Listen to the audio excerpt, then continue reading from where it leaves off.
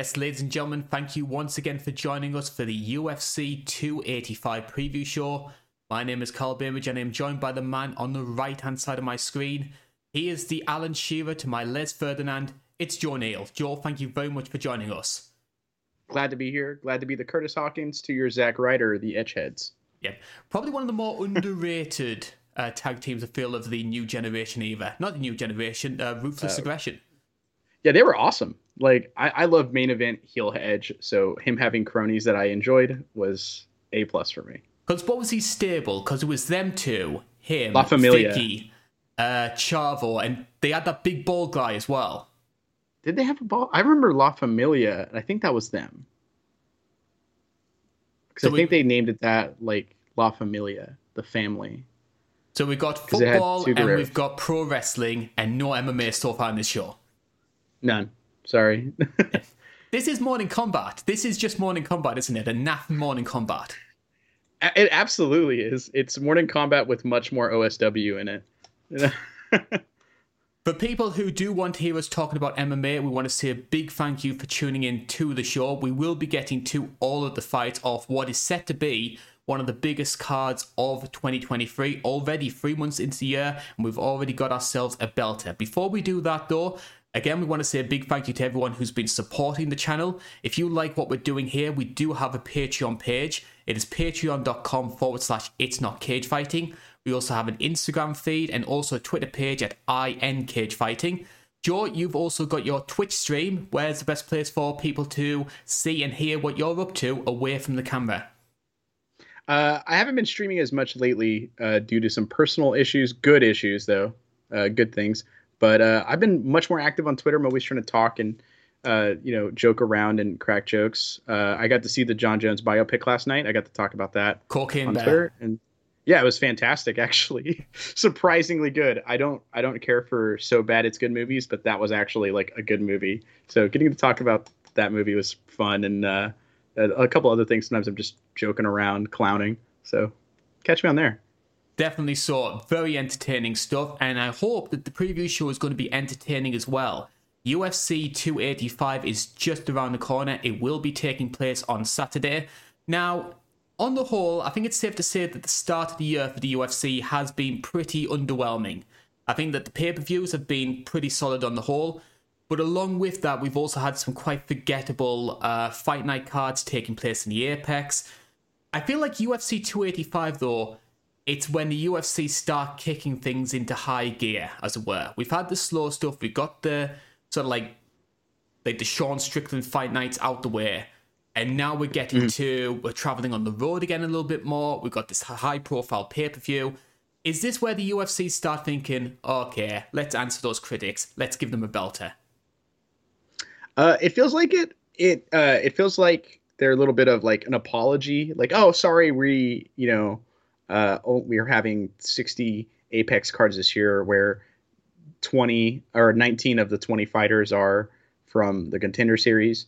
Here's a really good card to kind of hold you over, and which I appreciate. But at the same time, man, there's almost too many Apex cards. I got to be honest.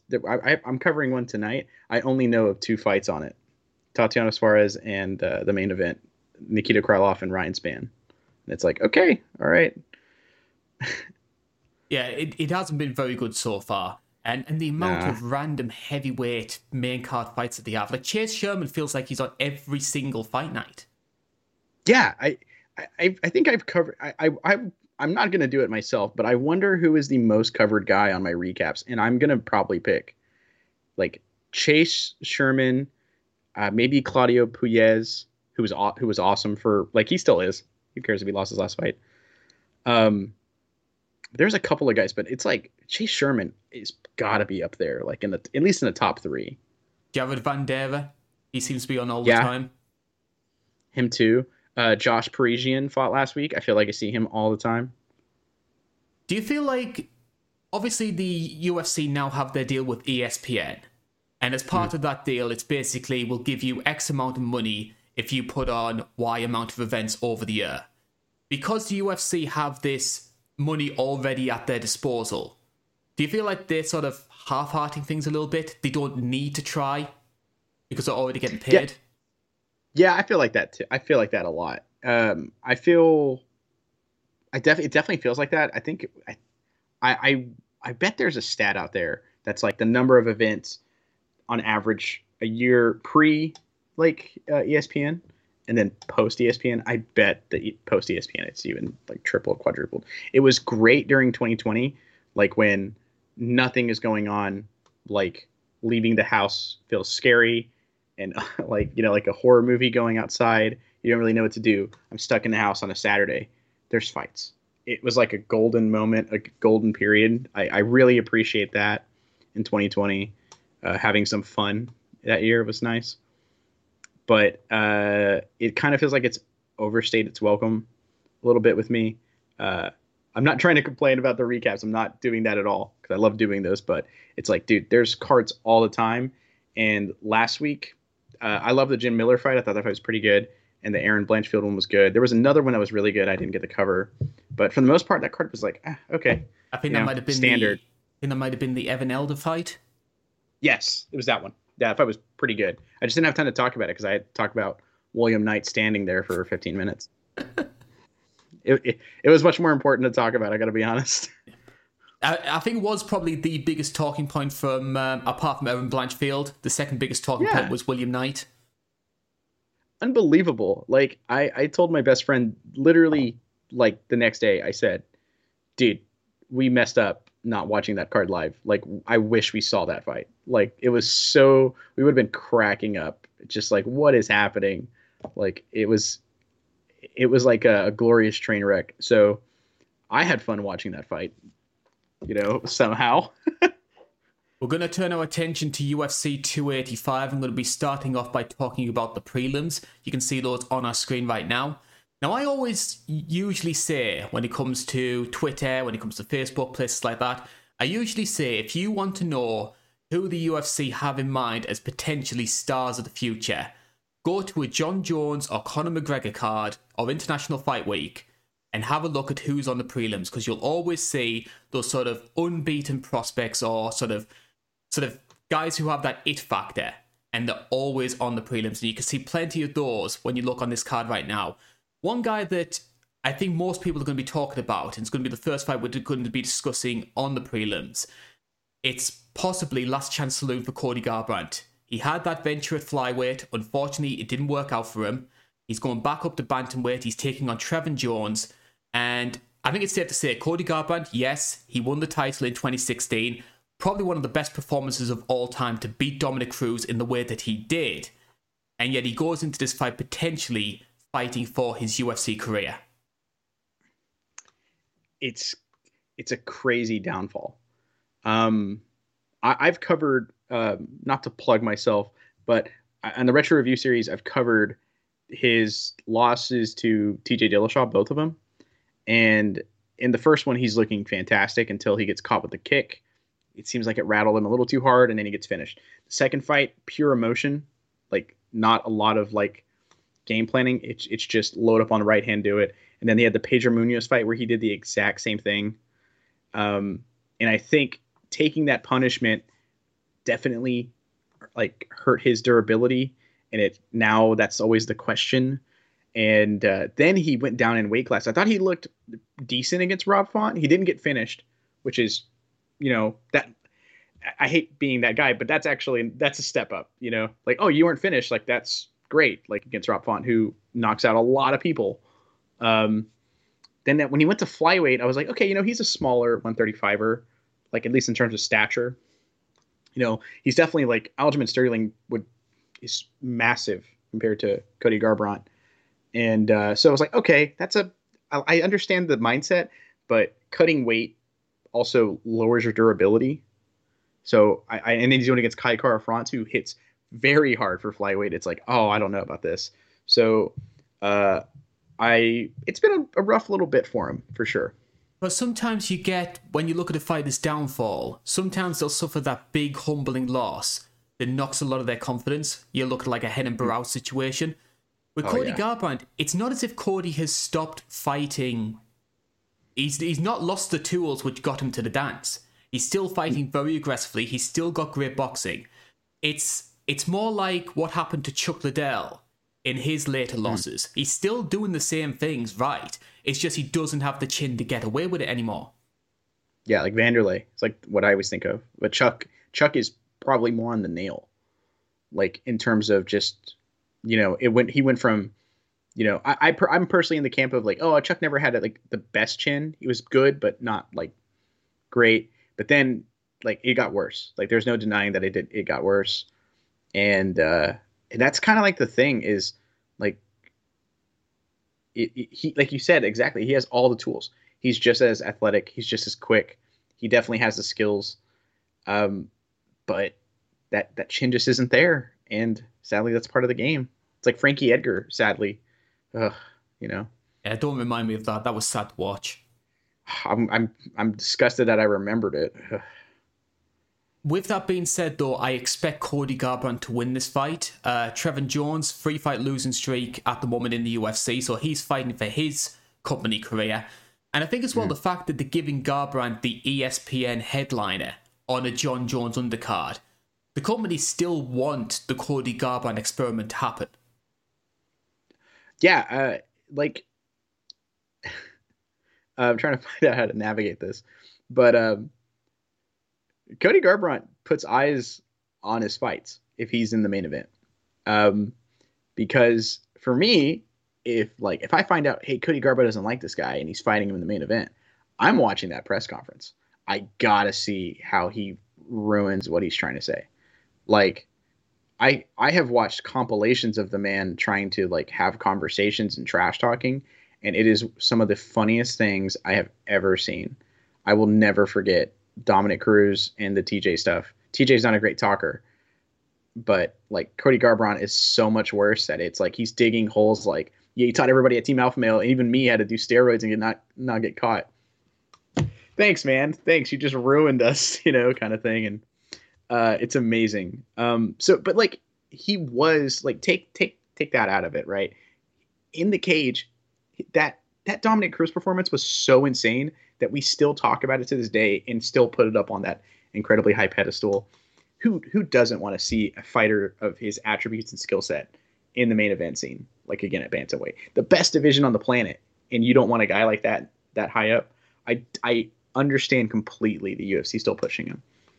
Some of the other fights that are taking place on the prelims, which we'll devote a little bit of time to. Two potential nominees for the boys stable. Derek Brunson taking on Dricus Du Plessis. Absolutely boy material. Now, I always have a soft spot for Dricus. He's not actually in my stable, but he's just right on the... He's almost sort of like on the fence looking into the stable, as it were. I just think... I find it such a strange anomaly with him because he's obviously got a lot of great physical attributes. But you look at the way he punches and you think, how? He just seems to get away with it. It's like, I made a comparison. In pro wrestling, when Bayley was a babyface and she had those like inflatable men, that's what his arms are like. He's like a tube man. I thought you were going to say that, I'm going to forget her name. Who was the chick in TNA that knocked out Sharmella? Jilla Maraska. Yes, that's what I feel like you were going to. But I forgot who it was.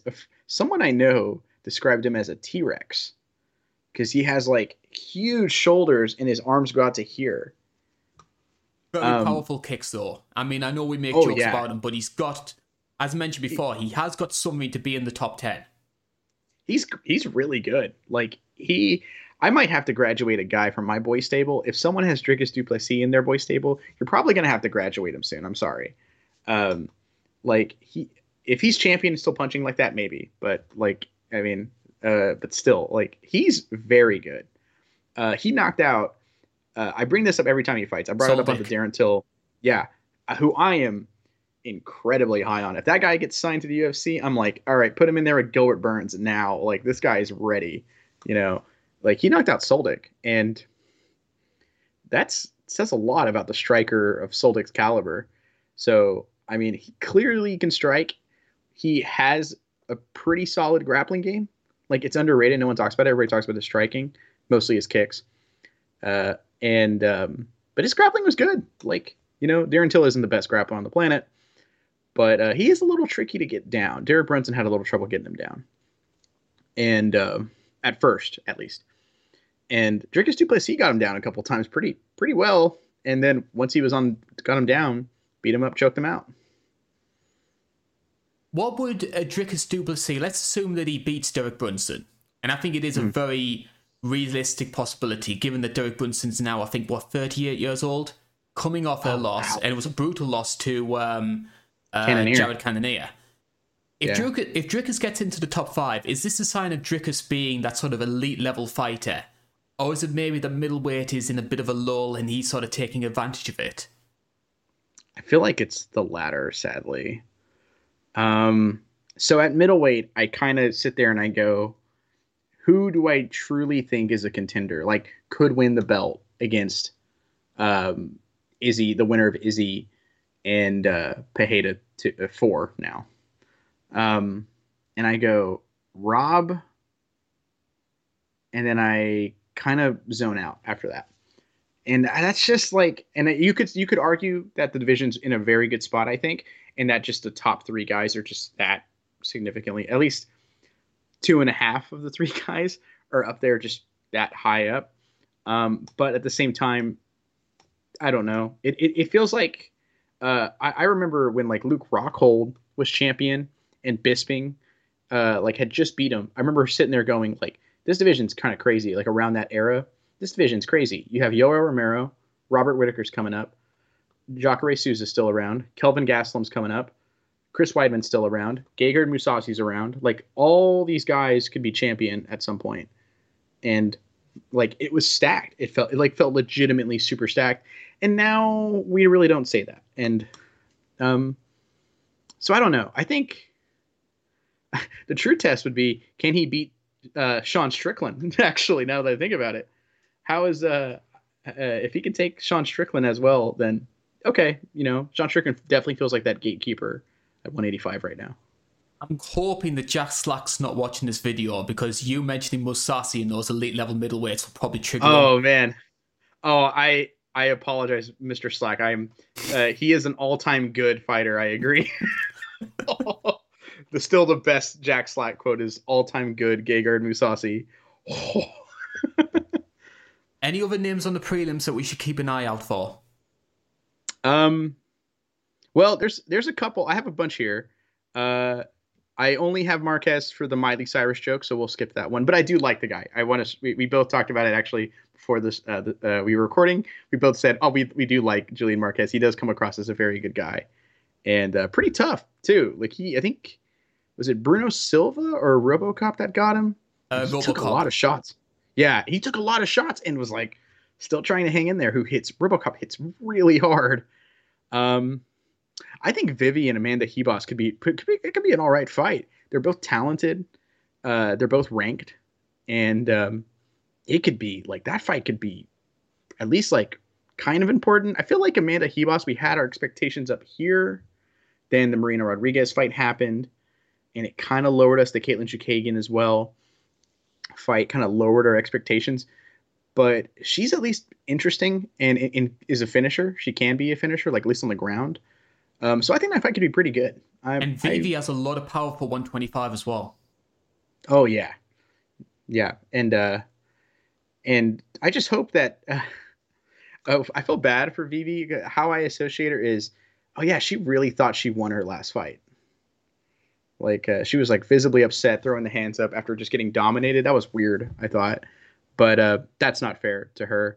But I think that fight could actually be pretty good. I think that fight, I would, if someone is watching the prelims early and catches it, like, hey, this fight, keep an eye out for that one. It could be pretty solid. And one final note before we get onto the main card as well. Given how many sort of not main card appearances, but how many big cards he's appeared on, no buzz around Ian Garry. Yeah, it honestly, I have it here in my notes that it gives me joy seeing him this low on the prelims, because he talks very highly of himself, and the fans just aren't getting behind it, and the UFC still pushing him, but he is notably lower on the card than I feel like he thought he would be. But one thing kind of interesting here is, I hope I don't say his name wrong, but Song Kanan, he's actually kind of underrated. Like, he has some skill and power. He could give Ian Gary some trouble, and I think he actually could pull off the upset here.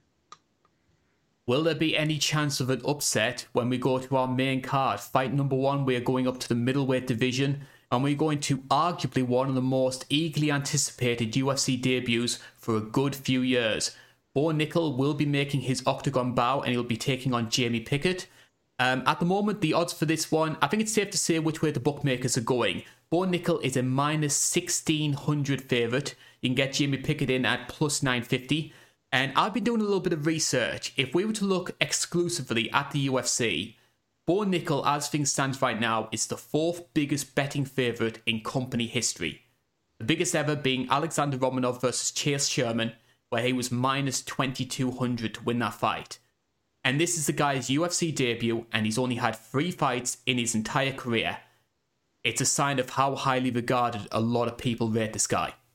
For good reason. He is, he is white hot. I have it here that he is probably the hottest prospect in the sport right now, with probably the loudest mouth out of any of those prospects. And he kind of, he might be talking a little too big for his britches. I'm not going to, he was saying he's going to take down, he could take down Adesanya, if they should have just given him a title fight almost. He was saying some craziness. But that said, this guy, at least in terms of aura, it feels like he's just going to take everybody down and tap him out or just pound on him. And he is a super wrestler. I watched his wrestling matches in college for researching this. I was haunted. My dad's best friend was a wrestler at the University of Oklahoma. And I asked him, I said, hey, how good do you think Bo Nickal is?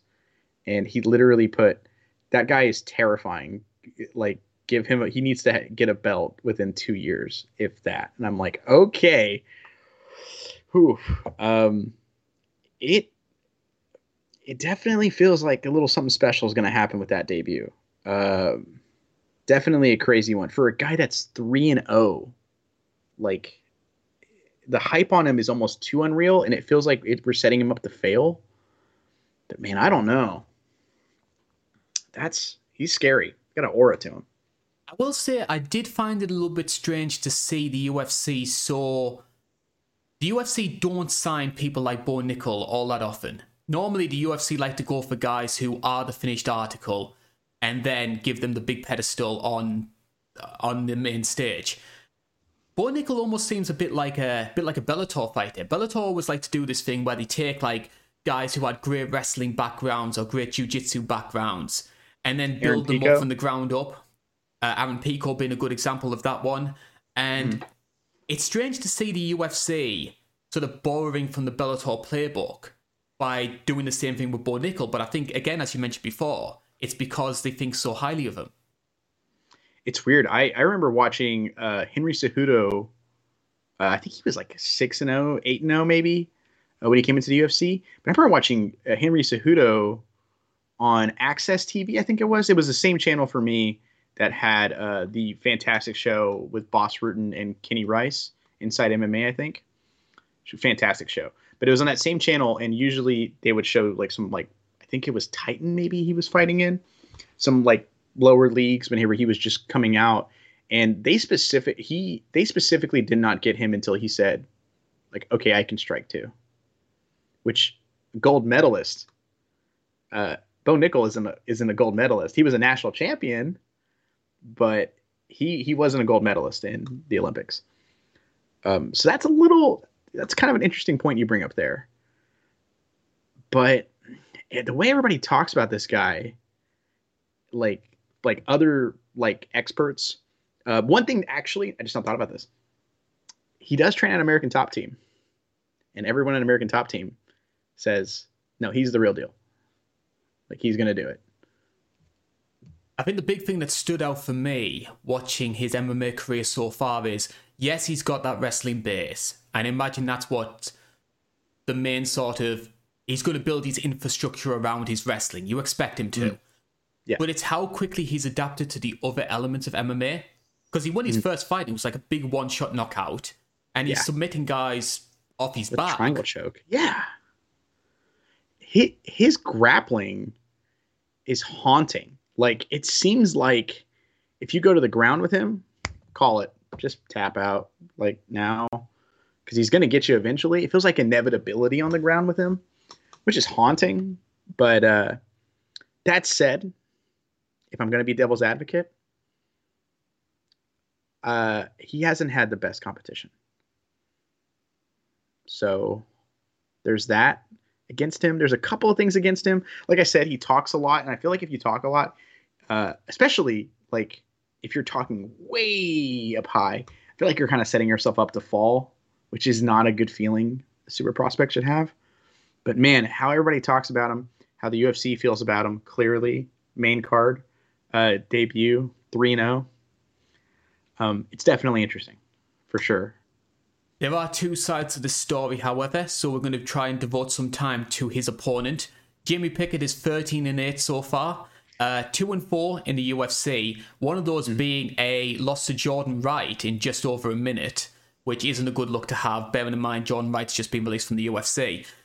The big thing that stems for me when it comes to Jamie Pickett is this guy had 3 appearances on Dana White's Contender Series. So he lost his first appearance, he won his second one but didn't get a contract, and then finally managed to get one at the third attempt. So the UFC must have seen something in him to give him so many opportunities to get to the big stage. I think he was on the Contender Series, the very first one, I think. Yeah, he's had a lot of chances, and 2-4 in the UFC isn't a great record. I'm not trying to sound rude here, but he's on a Contender Series contract.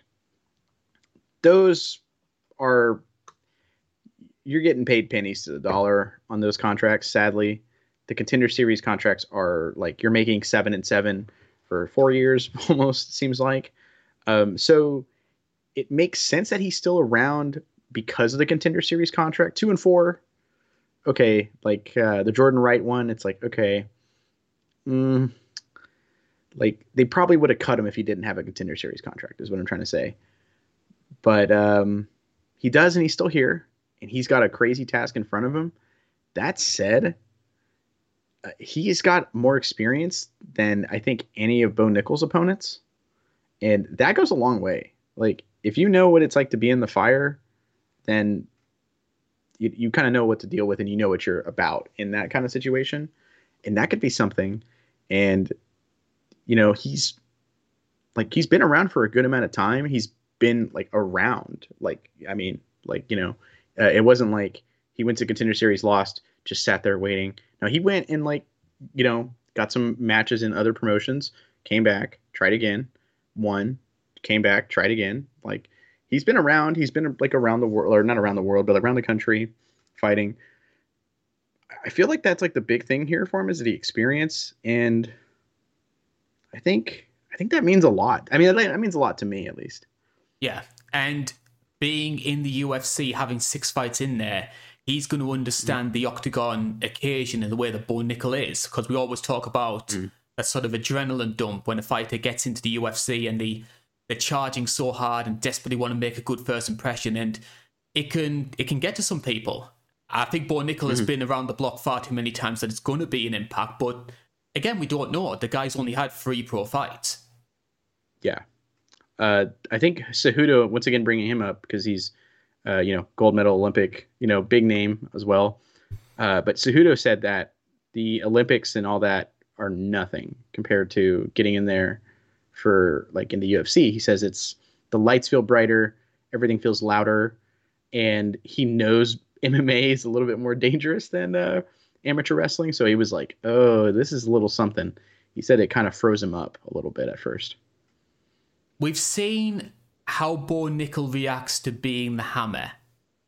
I think one big question, maybe it's not going to be answered in this fight, but what I would like to see is how he handles being the nail.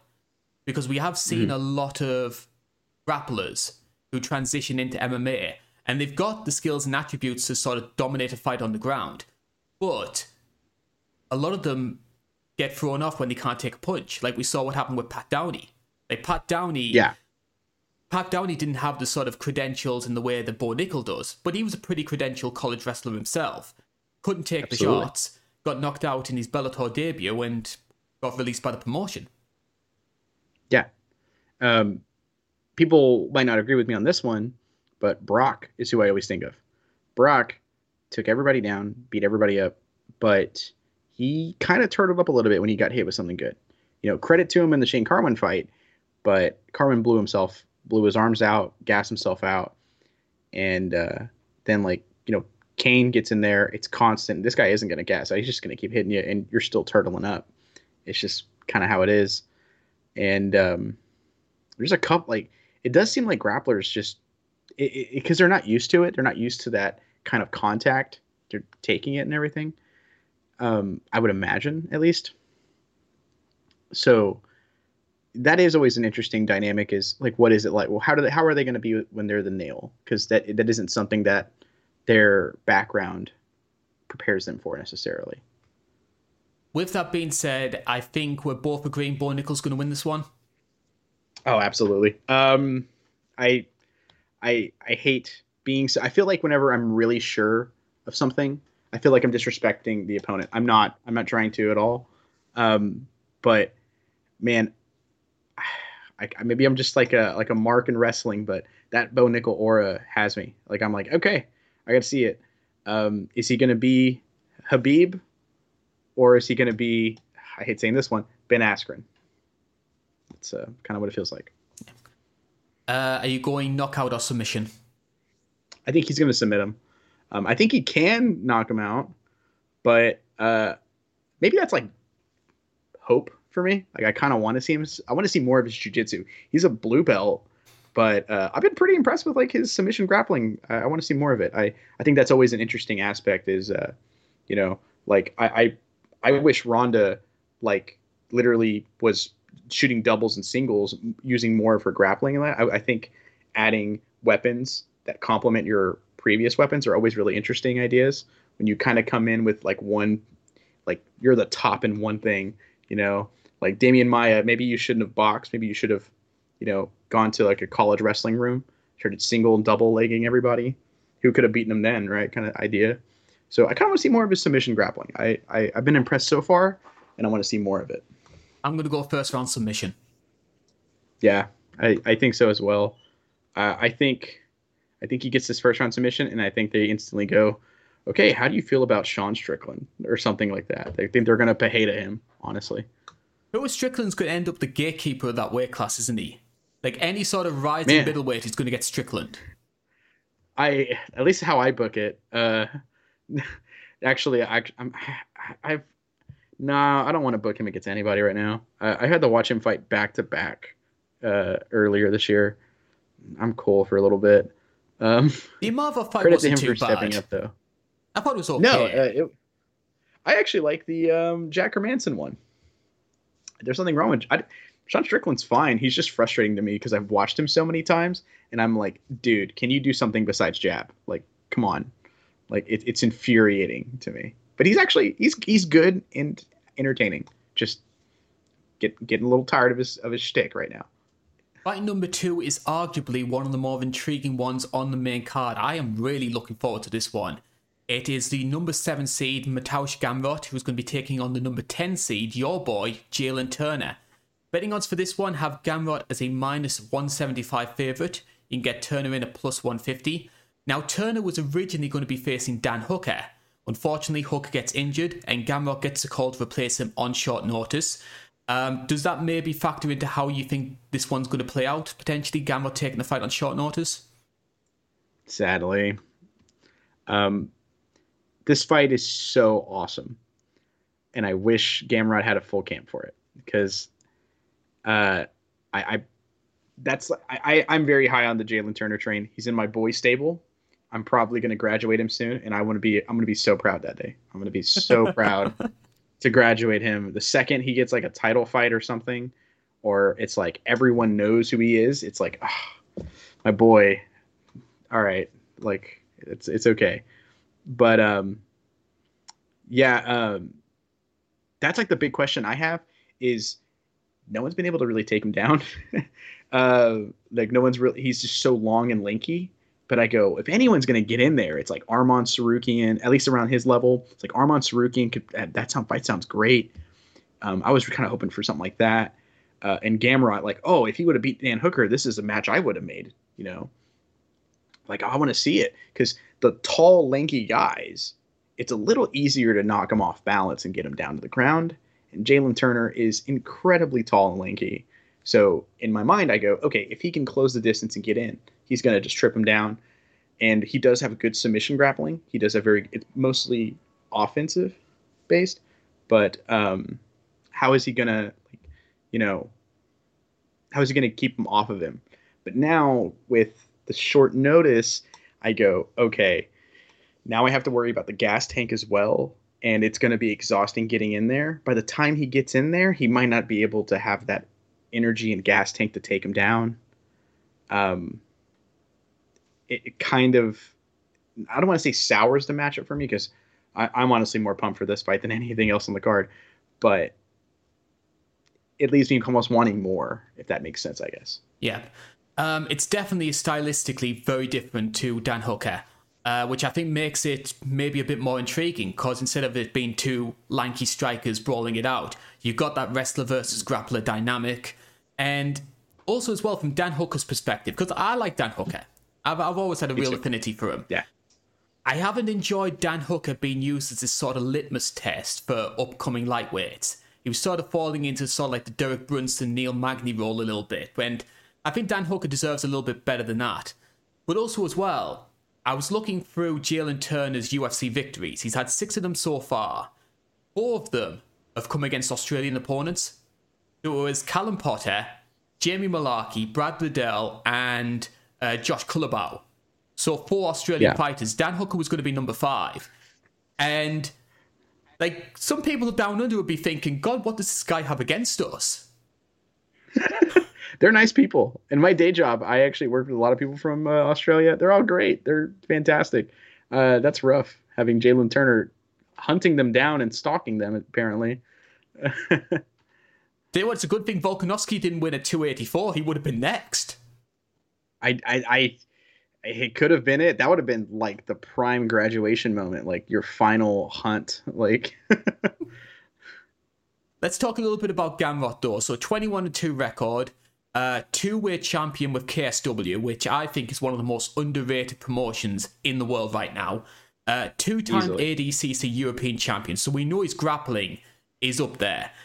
There were a lot of people wondering how Gamrot would handle the jump from KSW to the UFC.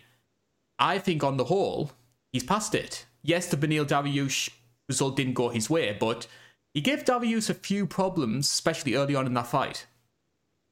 Yeah, he lost his debut in the UFC, right? Yeah, he lost and then to after that it's crazy, yeah. And then he just started rattling them off, just one after the other. You know, he put on, in my opinion, a fight of the year. Holtzman, Stevens, Ferreira, Sarukian, very good names. The Fajeda one is insane. That's when, because like when he did the Stevens one, I was like, oh, Stevens is kind of, I hate saying this, I used to really like Stevens in my boy stable forever. But Stevens is kind of washed, great Kimura though. And then he got, it was the Carlos Diego Fajeda one. And I went, okay, that's a really nice feather in this cap. I got to see where this goes. And then the Sarukian one, that was a fight of the year contender for me last year. Fantastic fight. I loved it. Just, wow, what a good fight. Just thinking about it now. But honestly, the Dariush fight, we were talking about that fight, on the preview show not that long ago. We were both talking like, dude, this fight is insane. Like, this fight's going to be great. And it was great. Dariush is just kind of white hot and seemingly on a collision course with Makhachev. But Gamrot had some good moments of success there. He wasn't completely outclassed until like the last round. That's when I kind of felt like he was outclassed. But no, he was sticking in there, doing well. Great scrambles, which is what, that ADCC European title is. I've seen some people say that like, oh, it's European though. Like, no, that's still a great feather in your cap. Europe has a lot of great grapplers. They're known for their strikers, but their grapplers are really good. Gunny Nelson. I Come put it on. this way: being a European ADCC champion, it has much more merit than being Finland's greatest surfer. I saw it specifically described as being the best soccer player in America, and I went, I don't think it's like that at all. Um, I, I think it's a little bit higher up. I'd say it'd be like being uh, I'll think of one, but it's a pretty nice accolade, I think, and I mean, obviously he's proven it. Like he's a very very good grappler, and his striking has improved like really well. Like he's not just a competent striker; he's a pretty good striker. He can handle himself. He doesn't seem like he's like out of depth. It isn't like the Damian Maya days where it's like, okay, he can't get the single leg, he can't pull guard. I guess we're just here, existing. I think It's like no, like he's fine.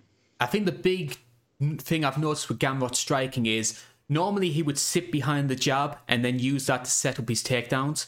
But what we're seeing a lot more, especially with the Scott Holtzman fight, he's willing to sit down on his punches in a way that he wouldn't do earlier on in his career. Yeah, he's got that oomph now. Yeah. Because like I don't think he had really a ton of. I never really saw when he was in KSW. I never really saw him putting on like crazy, just boom kind of shots. But no, he has a good pop to him. He's got some power. Not a ton. He's not like a Dariush who feels like nowadays is swinging a sledgehammer for a left hand. Like if that thing hits, okay, I'm getting knocked to the floor just from the force of it landing. Who knows if I'm conscious or not?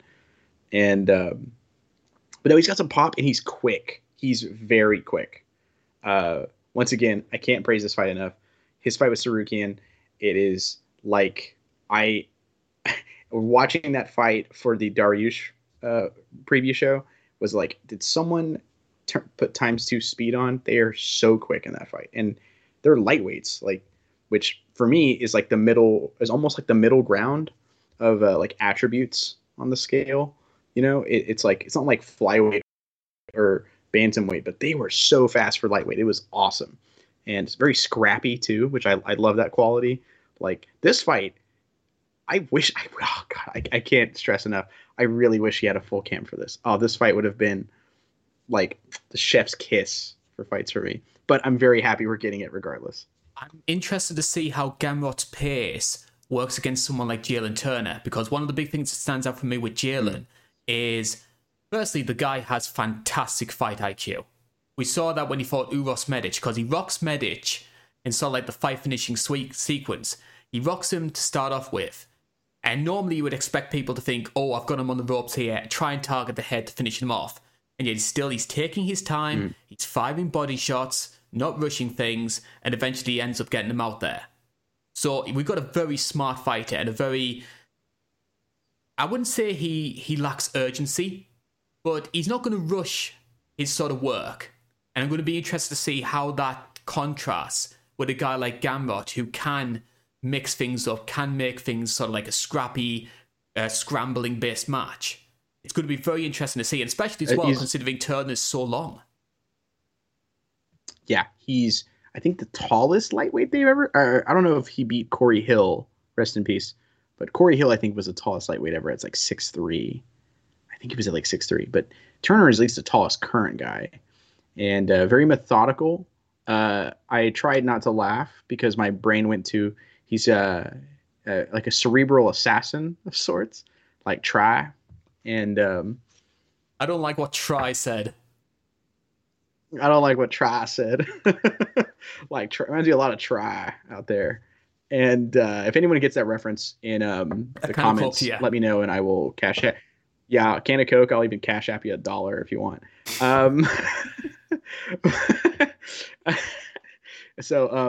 But yeah, what he's like, I think of the Riddell fight, he hurts him. He doesn't rush in. He just kind of sits there and he throws more straights and more like setup straight, like a jab to step in and then like another power straight. And then he gets the knockdown and he doesn't just like come in, hammer fisting away, potentially blowing all the lactic acid out of his arms. I mentioned it earlier, the Shane Carwin Brock Lesnar situation. He gets on top, lands good shots that could finish the fight, takes the back, chokes him out. Or he got a guillotine, I believe. Yeah, it was a guillotine. But the thing about it too is, I just thought of this. I feel like he learns a lot from every fight. At least maybe just defeats, but from every fight I can think of. Because my introduction to Jalen Turner, and once again, plugging the Retro Review series, as I talked about it, was his fight with Vicente Luque, where Vicente Luque was like a hot prospect, kind of an unknown, but like if you knew, you knew. Like he was the silent killer in that division for a little bit, and he was doing great. Like it was a very back and forth competitive striking match, and then he throws just a random, not really well set up spinning elbow, gets caught while throwing it, gets knocked down, and gets finished. And he, no more of that, really. Like he's very much more patient and cerebral and methodical is the best words for it. So it seems like he's improving rapidly with almost every fight, or at least like adding a significant jump with every one. And I'm glad you brought that up as well, because one of the losses that Jalen Turner has on his record was against Matt Frevola. And Matt Frevola, like Gamrot, is primarily a grappling-based fighter. So has Jalen Turner learned some of those mistakes that he made against the Frevola fight, maybe not being as urgent enough as he ideally should have been to get out of these tricky situations Frevola was putting himself into? Is he going to learn from that when it comes to fighting Gamrot? That's the big question. Like I said, we talked about this with the Volkanovski thing. Low center of gravity, it's hard to take a short guy down. Until you get in the clinch, then I was always getting tossed. I was getting tossed over my head, Kurt Angle style, felt like. But the tall guy, it's a little easier to get him down because, it's a little easy. It just feels like it's easier to knock him off balance. I'm not trying to stereotype tall guys, but it always felt like that. And the tall, lanky, skinny built guys, obviously there's some tall guys that are just solid, but he's more of a lankier, skinnier frame to him. And it always feels like it's just easier to get him down. I think of like Michael, it was on Tough Live, underrated season. But Michael Chiesa got James Vick down pretty easily, and much taller James Vick just kind of got him down relatively easily. And from there, he just kind of punished him. And I'm not saying that's how the fight is going to go, but I feel like that is definitely a thing with a guy of Gamrot's grappling caliber and wrestling caliber. So put your money where your mouth is. Who's winning this one? I have Jalen Turner winning in the second round by a finish. That's a big call because Gamrot has never been finished. Yeah, I think what's going to do it is I'm a sucker for this. If you want to get in my boy stable, you got to be snap kicking. I want to see those snap kicks up the middle. And Jalen Turner has a great snap kick up the middle. He also switches stances, and I love that too. But I could see him sniping with straights and snap kicks up the middle. Those snap kicks are going to drain the cardio of Gamrot, which is already a little worsened, sadly, because of the short notice. I think he's going to just kind of sap the energy out of him, keep him at range, make it hard for him to close the I almost in a way of the John Jones Daniel Cormier 2 fight, where Jones made Daniel Cormier just kind of wade through all these kicks to kind of at least get as much punishment as he could on you until you finally close the distance. I could see an evolution of that, which is kind of what we see more from taller, lankier guys, where it's you might get in eventually, but I'm going to make it really hard, and I'm going to lay a bunch of do a ton of damage with straight shots down the middle on you and to keep you out. I could see Turner doing this. I could see it just adding up over time. And when he hits you, it does. I've heard people say that Turner doesn't have the one shot KO. It's more like he knocks you pretty senseless, and you're up and you're just barely staying up. And then he just kind of methodically gets you down. I think if he was putting much more oomph on it, he's probably putting you out, but he'd rather land consistently than land like, haymaker number, Saturday night special over here. Um, and I want to stress, I want to add the caveat. If this was on a full fight camp, I don't know if I would go with this prediction, but maybe it's the fan in me. But I think Jalen Turner by decision or by finish in the second round. I'm going to be picking Turner as well. And normally I do like to favour the grappler over the striker, but I'm favouring Turner for a couple of reasons. I think Gamrot is a very, very good grappler, but I don't think that you mentioned before that you want to see these sort of jiu-jitsu based guys sort of incorporating the double legs and the single legs to get the takedowns. I don't think Gamrot's double leg is the greatest to be able to get Turner down. I think the Turner's frame is going to be very hard for him to control. And we talk about Turner's size being a big factor for him. I think Gamrot's one of the smaller lightweights on the roster. So what you got basically is a guy, ideally a 150 pounder, taking on a guy who should be fighting a 170. Yeah. It won't be like, because he was when he was a champ in KSW, he was at 145 and 155. Yeah. He moved up to 155, kind of a Volkanovski situation with him. Because I think he's like 5'6". He's my height, so he's short. Yeah. Short. So now I kind of want to change it to give short guys some love, but nah, I'm sticking with Turner. One final note before we move on to the next fight, though. I think if Gamrot was to get it done, now this is a bit of a hot take, I think it might be worth trying to attack the legs.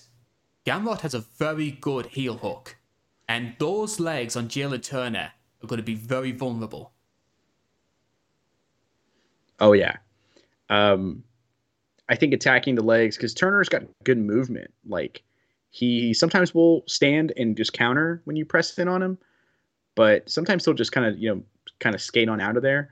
I think attacking the legs with kicks, and then if you do get him down, those limbs are ripe because he's got long arms, long legs, but the heel hook of Gamrot is definitely a great call because just chill up my spine just thinking of heel hooks.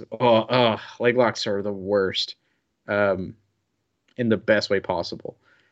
I'm going to chill up. I'm going to chill up my spine as well because of these short sleeve shirts. I'm wearing my Newcastle shirt for the big game, which is taking place on Sunday. So fingers crossed, from Newcastle's perspective, we can win this one. But very airy as well. Not designed to be sitting into a cold English room. I'll put it that way.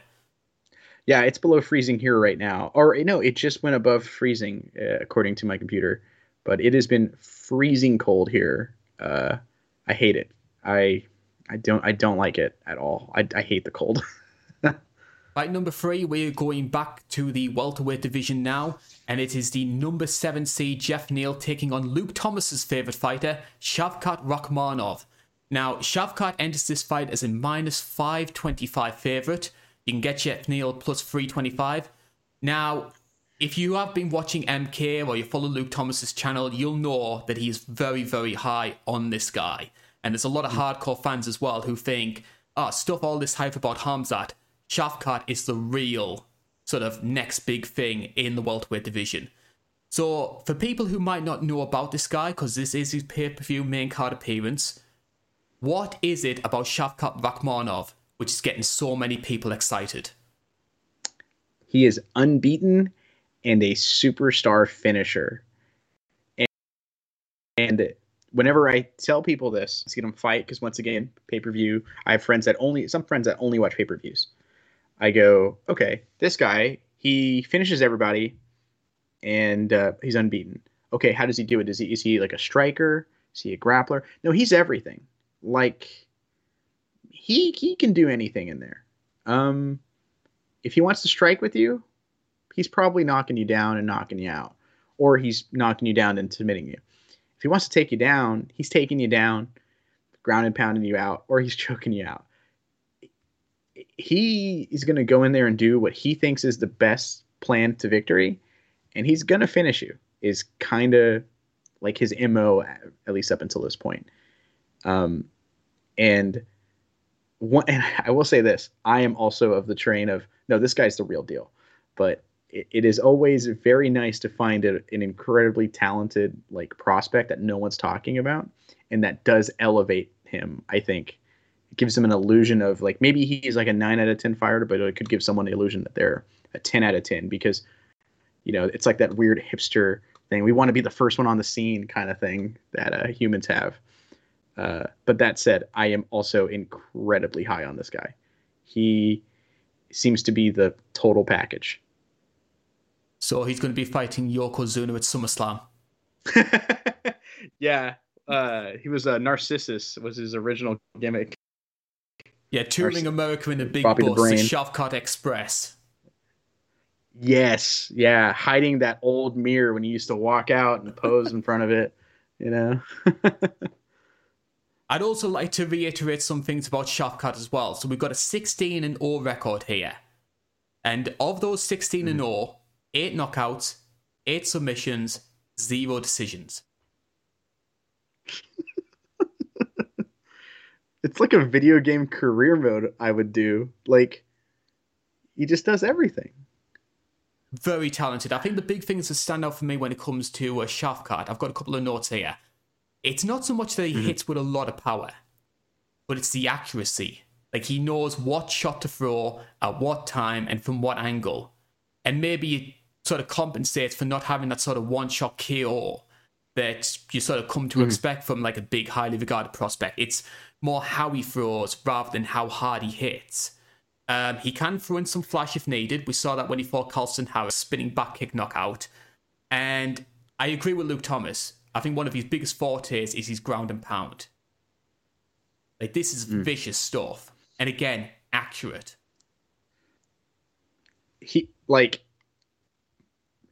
So I hate drawing the comparisons between the two fighters, but I feel like it's unavoidable because of their status, records, and similarities.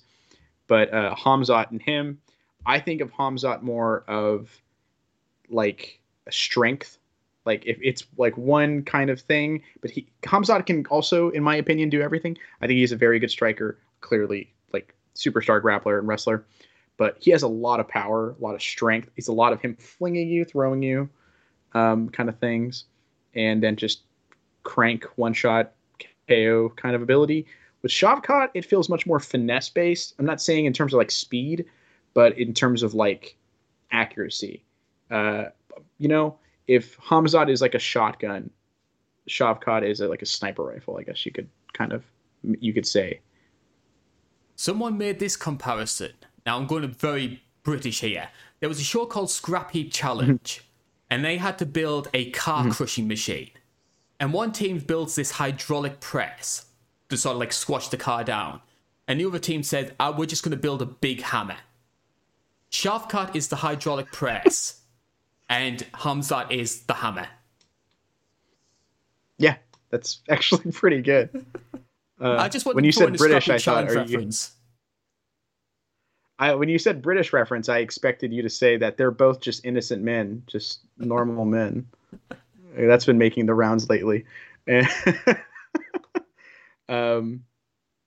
I think if I was to say something about Shavkat, like what do I think is the number one thing that just like, why are you like, I kind of have a little bit of a love hate with him because I love him. I love everything about him, but he's too respected to put into the boys stable. But I think his fight IQ, like I watched a guy do like a career highlight of him, and I saw a fight where he got knocked down, like pretty bad. Like I think at the end of the first round he got knocked down, and I went, let me see what happened there. And I looked, and he won the fight.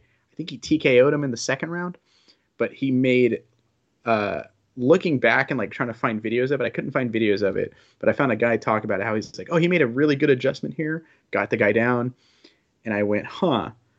And then I saw another video where this guy was like, it seems like he just kind of watches you and analyzes you and then goes, all right, that's how I'm finishing you. And I thought about it and I went, yeah, that's 100% true. Like he has just unbelievable fight IQ. So in the fight where he won with a spinning back kick, his opponent is anytime like he'll throw a left hook and then he'll circle to the left or Shavkat's left side, his right side. He circles that way. So he comes in to step in to draw the left check hook, and then he spins knowing he's going to circle, and that's how he catches him clean. He moves into it. He kind of set him up for it after getting that read. So it seems like he's making just these unbelievable mid-fight adjustments. He's capitalizing on whatever adjustment he makes to create a hole, capitalizes on the hole he makes, and then he gets the finish. And the other thing about it is I love that we talked about this with Neil Magny, where his biggest strength is his biggest weakness, that he isn't great anywhere. He's just like, he's really good everywhere. He doesn't have one kind of like specialization. That's what at least it seems like. You know, when you're split down the middle and finishes 8-8, you know, it's definitely seeming like that. But I feel like I almost don't look at it in the Neil Magny sense. I look at it more of he can just do it how he wants, in a sense. We are going to talk a little bit about his opponent, though, because this is a two-way street after all. And we're going to talk about Geoff Neal, 15-4 record.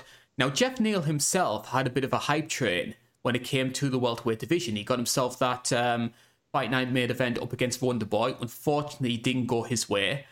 And I think a couple of lackluster performances after that, and people thought Geoff Neal's maybe reached his ceiling here. And then the Vincent Luque fight happens. He becomes the first man to finish Vincent Luque, who was always celebrated for the quality of his chin.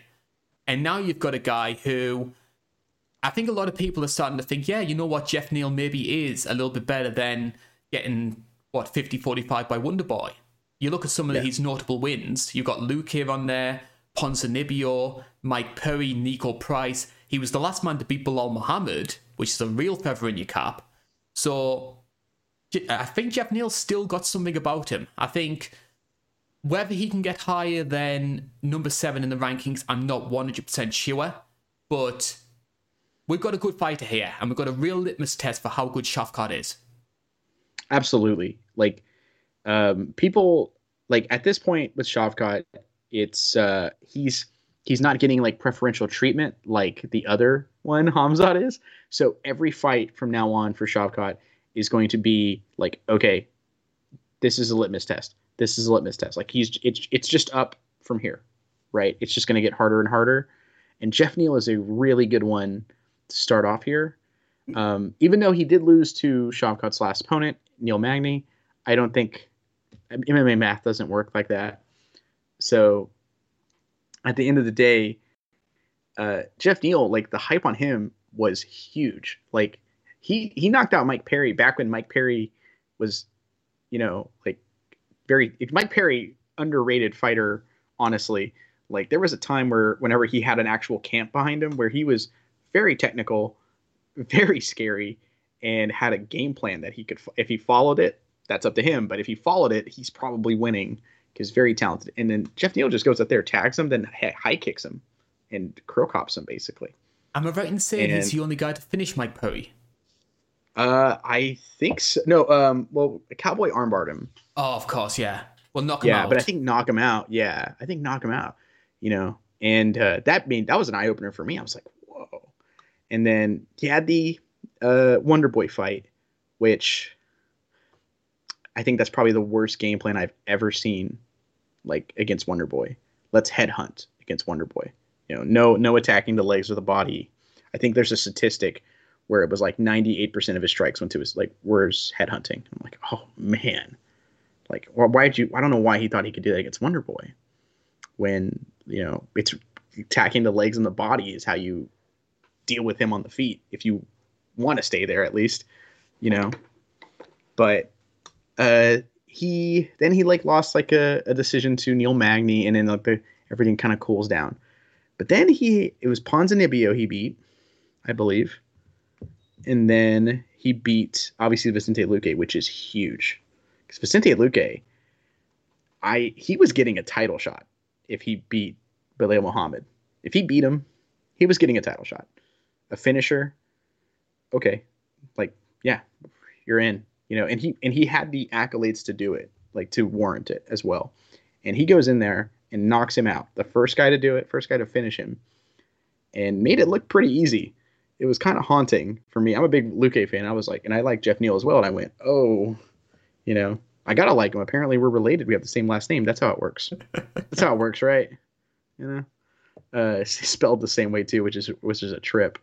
But I think Jeff Neal has a really interesting kind of style against Shavkat. I think this fight is much more interesting than I feel like a lot of people are kind of. I feel like a lot of people have already kind of going, well, Shavkat, he's the next big thing, so he's just going to win, right? I think this fight's a little bit more than that, because Jeff Neal, if he kind of does a headhunty version of the Cro Cop special, which Cro Cop in Pride was his big three weapons were the left straight, the left high kick, and the left body kick, because it's the same shoulder motion, and each one opens up the path for the other one if your opponent's defending it. So he's throwing a left straight, then high kicking a lot, but he's got a good, lead right hand. But his left hand feels like a piece of concrete. I forget the name. I think it was Marquez that fought Manny Pacquiao in boxing. Or no, he fought Miguel Cotto, and he had plaster in his wraps. It feels like that. When he hits guys, you can almost hear it. He's got a ton of power. And Shavkat has not been we mentioned this earlier. You mentioned this earlier. Shavkat has not been really the nail, except for maybe it seems like once or twice in his career. And he recovered, he did well, but it's a little different when someone has Jeff Neal kind of power. That thing kind of changes, can change you a little bit. You get hit, you panic, then you make mistakes, then you get finished. We've seen it 1,000 times in our sport. That is a definite possibility when someone has that kind of power. I'm also interested to see how what sort of lessons Jeff Neal took from the Wonderboy fight, because the big mistake I felt that Jeff Neal made, you sort of brought up one, trying to headhunt, but he also has a very high output style. And of course, as we know, the more output you have, the more chance that your opponent has to counter. And Wonderboy was able to do that, because we know how fast Wonderboy can be in reading somebody and then coming in with a quick leg kick or quick counter right to sort of stumble you a bit. Mm-hmm. You bear that in mind with Shavkat, who is also a great counter striker, guy who knows how to use angles in a similar way to how Wonderboy does. That's a recipe for disaster for Jeff Neal, unless he's taken on board some of the lessons. So it's possible we could see a bit of a low output fight. I think that's definitely. I think against Ponzinibbio, it was a little bit lower. It turned up at one point. I remember it cranking up, but if I remember correctly, I think he was a little bit more muted. I know against Neil Magny he was, but Neil Magny wore him out, like he does everybody. That guy takes your gas tank and laughs at it and then crushes it in front of you. So that's a little understandable in that one. But I think he's going to try and walk down Shavkat. I think he's going to be the one leading the dance and wanting to take the fight to him, especially with how he's talking. I don't like to look into how much, not necessarily a trash talk of a fighter, but he's kind of been they say he's the man. I'm going to make him show me. And that to me kind of implies that his game plan is, I'm going to walk him down and show me that you're the next big thing. I'll prove it to me kind of mindset. And this fight's actually really good. This card's pretty good, but this was actually one of the harder ones for me to pick. I'll be honest. It's definitely interesting for sure.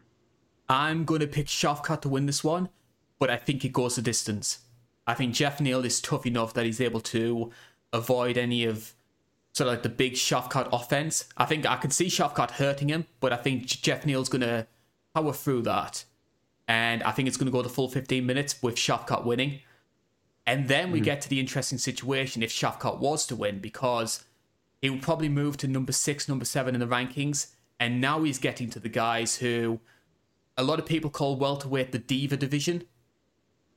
So it's who do you put him against? You put him against... Colby's not going to want to fight him. Bilal's going to wait around for his title fight. We don't know what's going to happen with Usman and Edwards. So the matchmaking after that, assuming Shafkat wins, or even if Jeff Neal wins, because Jeff Neal's going to get all of that buzz if he was able to beat Shafkat. They start entering that sort of domain, which has been such a problem for the UFC recently.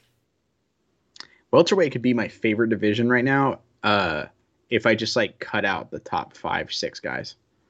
Because it is so frustrating seeing guys like Colby Covington waste away their primes by just, I'm not going to fight. Or guys like, I don't think, I understand the idea of like, it was a last second comeback from behind, win for Leon Edwards. I didn't want a rematch. I just want to see something new, in the division. So I was a little disappointed to see that. And then Belal Muhammad isn't going to risk his potential title fight into it. And it's like, okay, well, who is actually here willing to fight anybody? Gilbert. It's like, that's the only guy. And they're giving him Masvidal, who I think he's going to beat. But it's like, man, are we really going to do Gilbert against another unbeaten super prospect? Like, man, this guy's like that. Get part of the job, I guess. And that's another like wrench in this plan. What if they let that dummy, come back down to 170? Like, I think that guy deserves a title shot from the Gilbert fight, if I'm being honest. But, it's like, is he going to even make weight? Now we have to deal with that whole catastrophe potentially. Like, man, welterweight gets crowded at the top. I think he's committed to 185.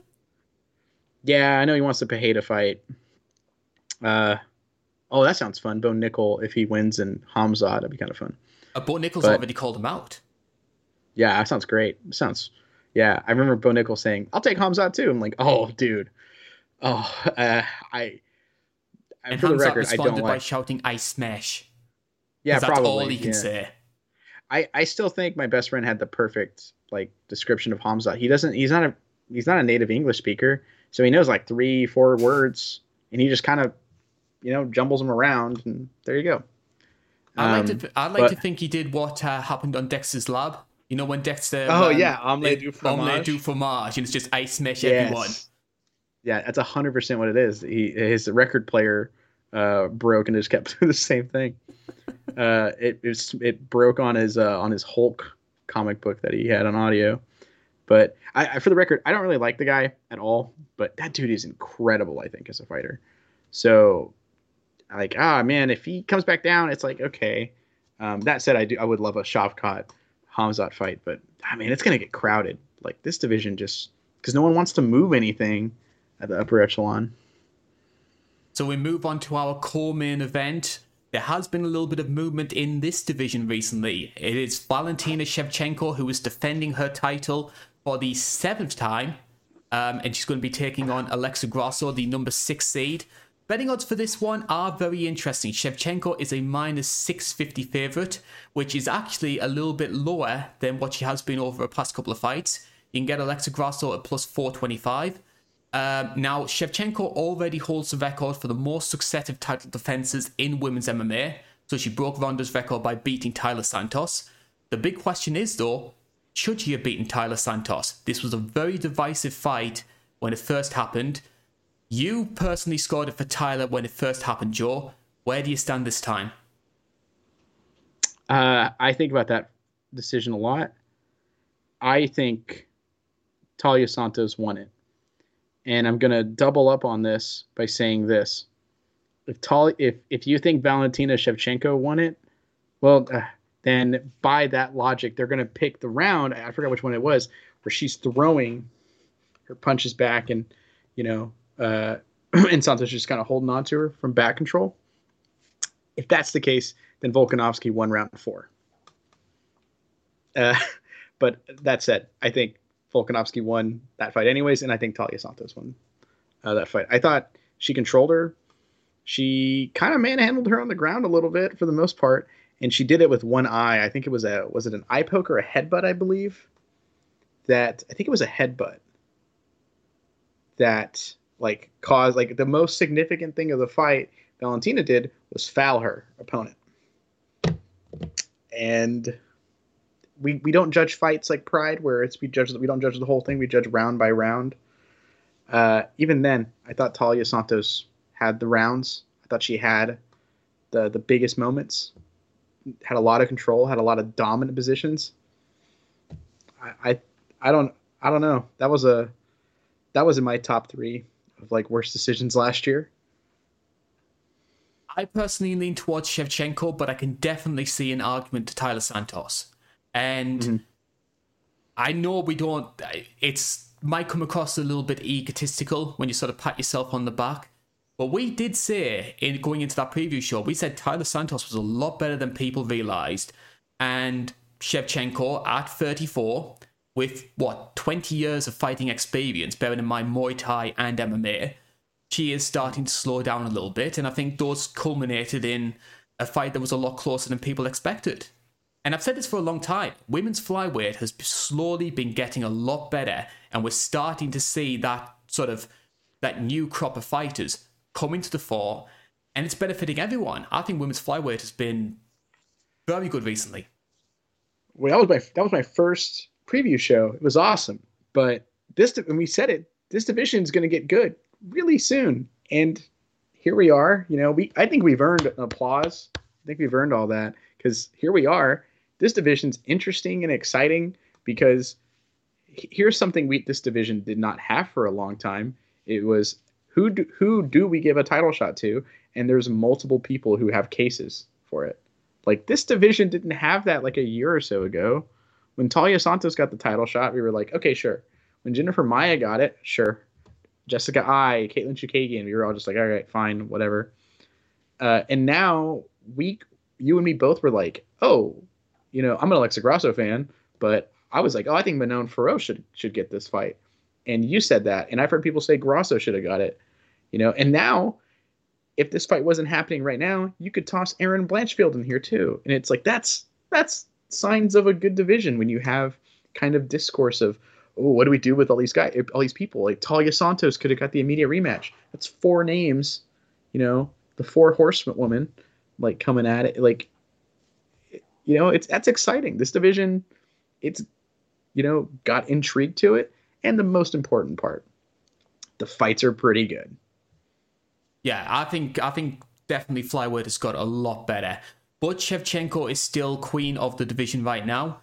And let's talk about some of the reasons why she has done so. You look at some of the notable wins she's had on the record, not just Tyler Santos, but during her title defense, we've had Jessica Rai, Liz Carmouche, Caitlin Chukagian, Jennifer Maia, Jessica Andrade, which, in my opinion, is her best ever performance because she absolutely dominated Andrade, where many people thought Andrade would have the best chance of winning. Lauren Murphy as well. And then when you go up to bantamweight, you've got Holly Holm, Juliana Pena, Sarah Kaufman.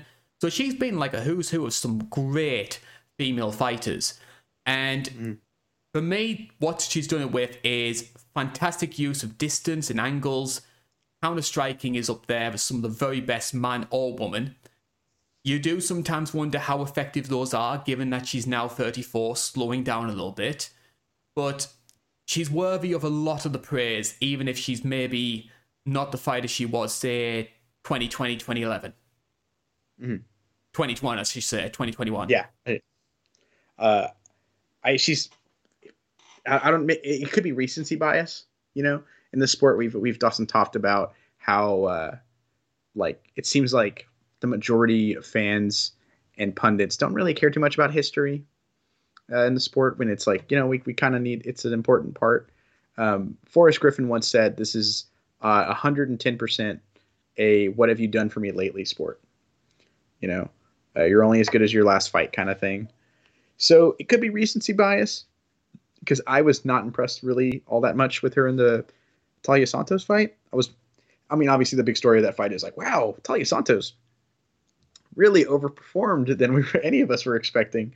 You know, I think we gave her like, oh no, she's like deserves a title shot, X, Y, and Z. But I don't think either one of us really considered her making it that close, because we both picked Valentina to win. And it was like, oh, like, you didn't just make it close, you made it controversially close, you kind of thing. And so part of me wants to say she's slowing down, but on the other hand, I go, she's still, you know, like the boogie woman, the queen of that division, you know. So I don't know if it's safe to say she's slowed down just yet. We're going to talk a little bit about Alexa Grasso now. So we've got a 15-3 record. All three of those losses coming at strawweight, so it's interesting to note that she's never lost as a flyweight. Her last win came on a Fight Night main event, which was up against Viviane Araújo. I thought pretty solid fight. Not something to write home about, but trust me, I've seen worse Fight Night main events than that. Notable wins during this run have included Vivi, Joanne Calderwood, who I feel like every title challenger needs to beat before they get that title fight. So look out for Luana Carolina. She's going to be wanting to win that one because she'll probably get it next.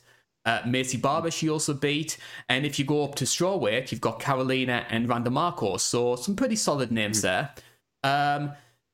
Big thing that stands out when it comes to Alexa Grasso, though, not a dynamic finisher. Of those 15 wins, 10 have come by decision.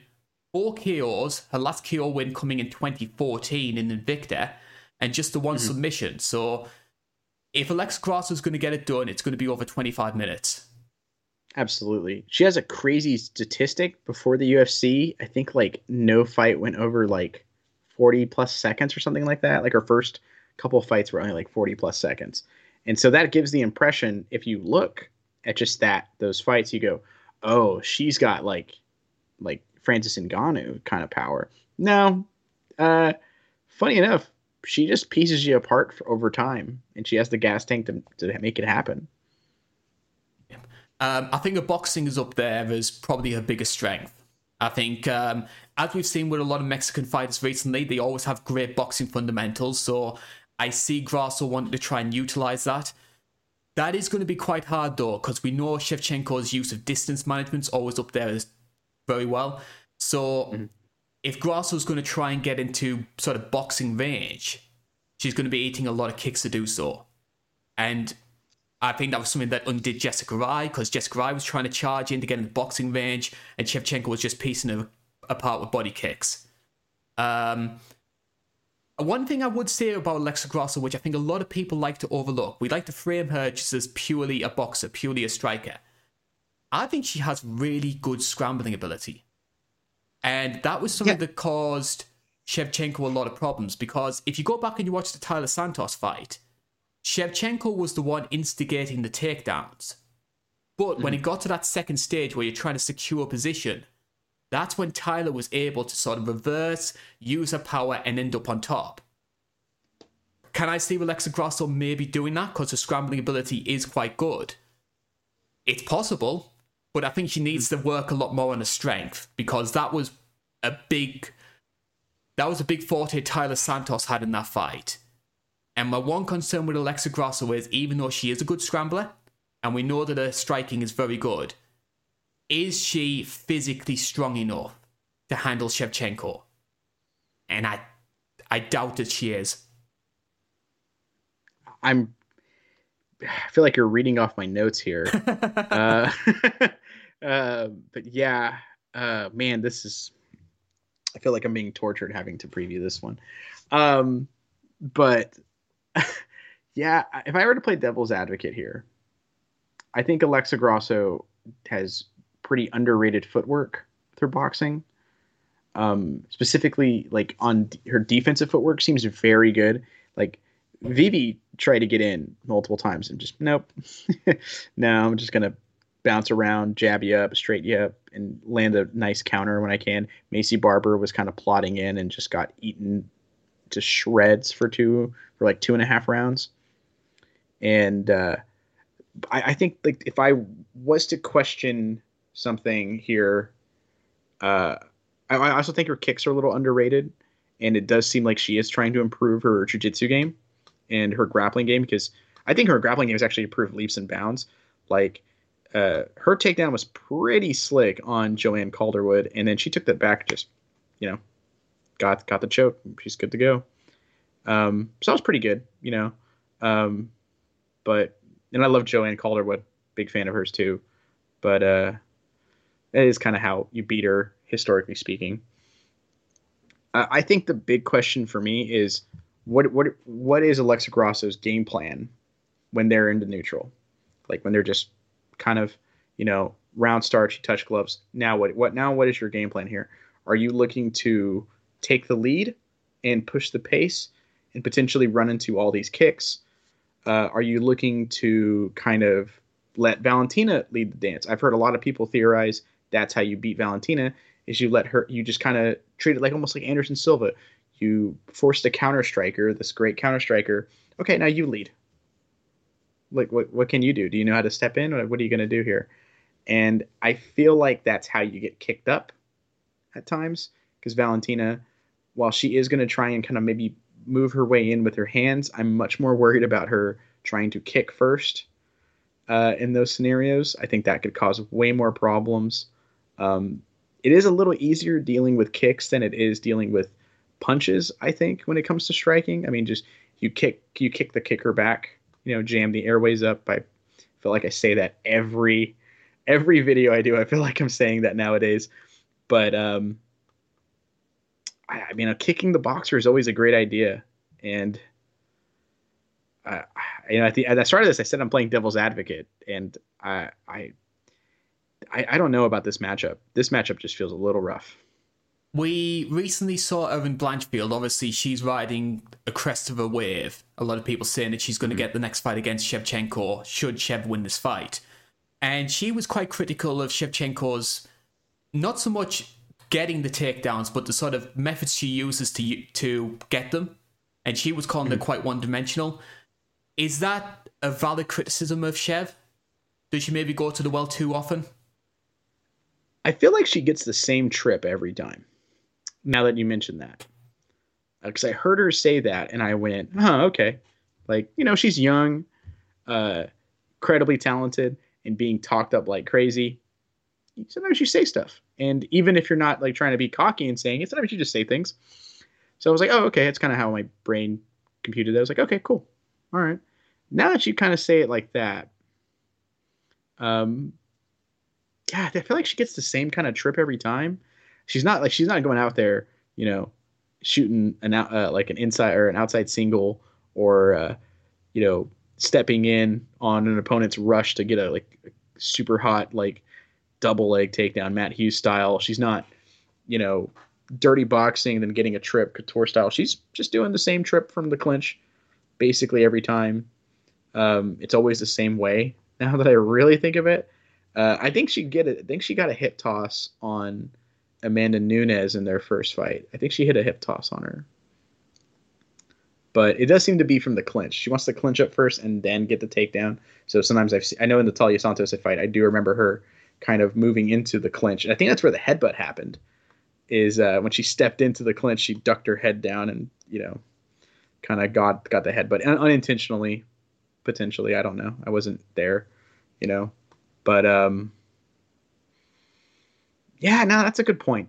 I feel like she does get it, but I at the same time, Erin Blanchfield is a grappler first, superstar grappler. She can kind of do everything, of course, but I think everyone thinks of her more of a grappling game, and Alexa Grasso isn't. That is her base is boxing, and she had to add it. So I don't know if that will factor in as much here, admittingly. I think one thing that is going to factor in, and this is the main basis for my pick, is the size difference.